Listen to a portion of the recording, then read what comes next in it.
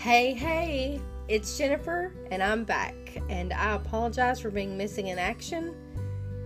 Consistency is definitely a struggle for me. I don't know if you can relate to that or procrastination. Maybe they're completely related, but anyways, I hope you'll dive in and join me. So grab that load of laundry or your favorite beverage, and let's dive in.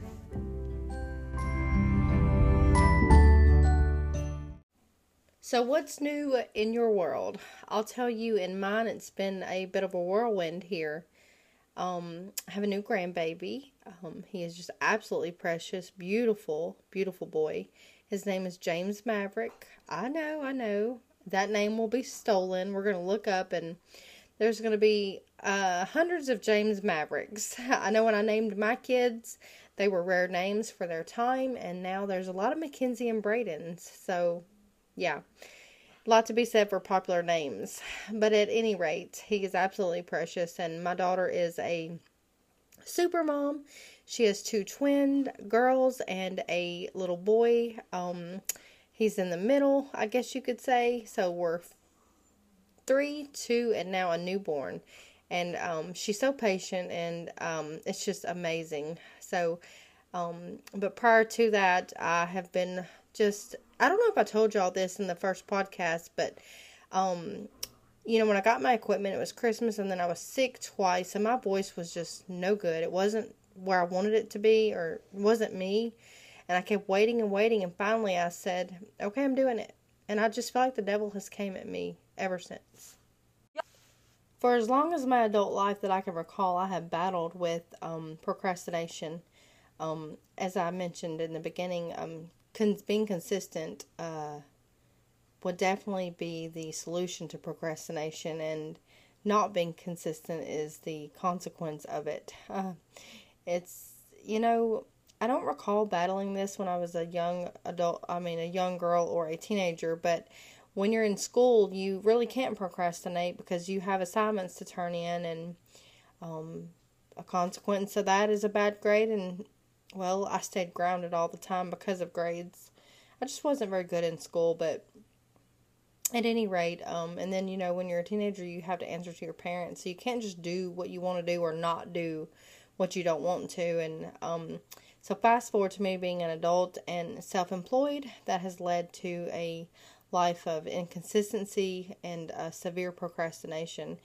And I will put something off until the 11th hour, and then I'm a crazy person once I have to kick it in gear.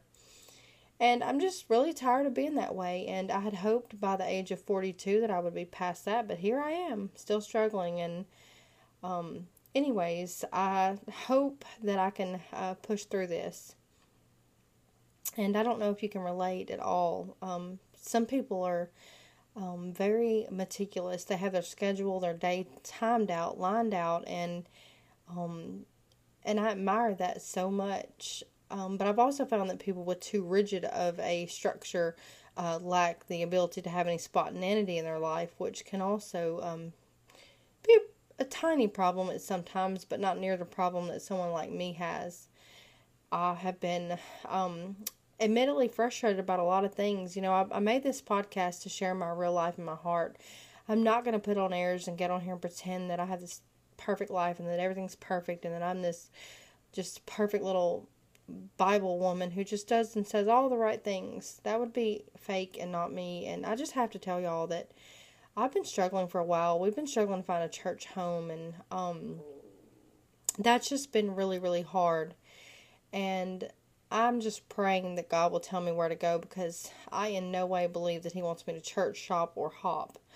So if you could join me in prayer, I would much greatly appreciate it. And that leads into a whole nother topic that we could talk about, is the state of the church today. And it's just hard. It's a hard topic. And but I have been committed to, that is one thing I can say, I have been committed to spending time with the Lord in prayer and Bible and journaling and things like that. And so this morning I was just like, Lord, I haven't been feeling good this weekend, and I was just kind of frustrated when I sat down with my Bible this morning, like, Lord, what in the world? And one thing he's been telling me for a while is that I need to arise at 6 o'clock every morning. And he's been telling me this for 2 years. I look back at my Bible journal, and I've maybe awoken at 6 o'clock maybe 7 times out of those 2 years. And I'm being real here. And I know for a fact that he told me that because one night I went to bed and I said, Lord, if I'm meant to, if you're the one telling me to arise at 6 o'clock every morning, then wake me at 6 o'clock on the dot. And I went to bed and I woke up and it was definitely still kind of dark outside. Our bedroom's kind of dark, so it's kind of hard to get a read on it. But I opened my eyes and I wrestled with myself. I wrestled with, no, it's I don't know what time it is, but I'll go back to sleep. No, don't. Well, at least look at the clock. Like, I'm having this internal struggle here. I reach over on the nightstand and power on my phone, and when it finally powers up, it says 5:59. If y'all don't think I didn't jump out of that bed, I did. I would love to tell you that every moment since I've been faithful to that, but that would be a lie. I've struggled. And so this morning I was like, Lord, are you the one that even told me? And then I recalled that instance, and I'm like, no, I know you did. I was like, okay, so why? Tell me the why. See, I have always had this problem with wanting to know the why. I'm one of those people that if I know why something is, then I can either accept it better or I can be obedient to it. And that's just a human error on my part, but it's just true. And he just flat out told me this morning, look, you are lacking in discipline. Or you getting up at 6 is going to help you be disciplined. Every area of my life is a mess right now. My desk, when I go back to work tomorrow morning, it looks like a paper tornado came to town. I have some outside barn chores that need tending to, and my house is a mess. And he just told me not one area of your life is in order at this moment. And so I've pondered that all day. And in a way, it kind of had me in a slump all day. And I know that's not ever the Lord's intention at all, but that's just really where I've been all day. Aside from I haven't physically felt well, but then hearing that, but the truth is he's right. And the truth is that the only way I'm going to overcome it is by being intentional. And so he told me, do the next right thing, and then you'll be back on track. So that is my goal. Last year, or maybe the year before, I put a dry erase board in my milking parlor, and my daughter wrote, I guess she had written on the dry erase board before I took it out. That's right. She wrote on it before I took it out there, and I did not erase what she wrote on it. And what is on it is Psalms 90:12. And so I see this verse every single morning for the whole duration that I'm milking. Then the NIV version says, teach us to number our days that we may gain a heart of wisdom. The New Living Translation says, teach us to realize the brevity of life so that we may grow in wisdom. And then, which other one was it? There was another one. Alright, the NASB says, teach us to number our days that we may present to you a heart of wisdom. Let's see here. So, let me see here. I'm scrolling down. Bear with me. There's something called never heard of this, the Brenton something translation. And who knows how to number his days because of the fear of thy wrath. So manifest thy right hand and those that are instructed in wisdom in the heart. I don't really care for that version, but cross references of this is Deuteronomy 32:29. If only they were wise, they would understand it. They would comprehend their fate. Psalms 39:4 says, show me, O Lord, my end and the measure of my days. Let me know how fleeting my life is. So, breaking down that verse, God doesn't intend for us to know the number of our days, but rather He wants us to be wise. That way we spend our days doing what's important. That's the whole point of gaining a heart of wisdom or growing in wisdom. When you're wise, you do right things at the right times and for the right reasons. And so for me, that would look like, and my daughter says this, she says, Mom, don't put it down, put it away. I'm bad about, like, for example, earlier I had a order come in for some things I ordered for the goats, and I unboxed it. I set it up on the kitchen counter while I unboxed it, and then I carried it to the hallway and set it on a dresser, which is not even where it goes. And I caught myself, and I was like, okay, why didn't I just take it from the box to its home, you know? And those are the things that I do. I'll throw a hair scrunchie on the end table in the living room, or I'll stack a bag up somewhere. It's awful. But anyway, so this verse is definitely has been staring me in the face for a reason. And so have you ever met someone who was paranoid about like if they were to pass away suddenly, their house just being in shambles and nothing in order? That's a good example of, you know, numbering your days and having a heart of wisdom.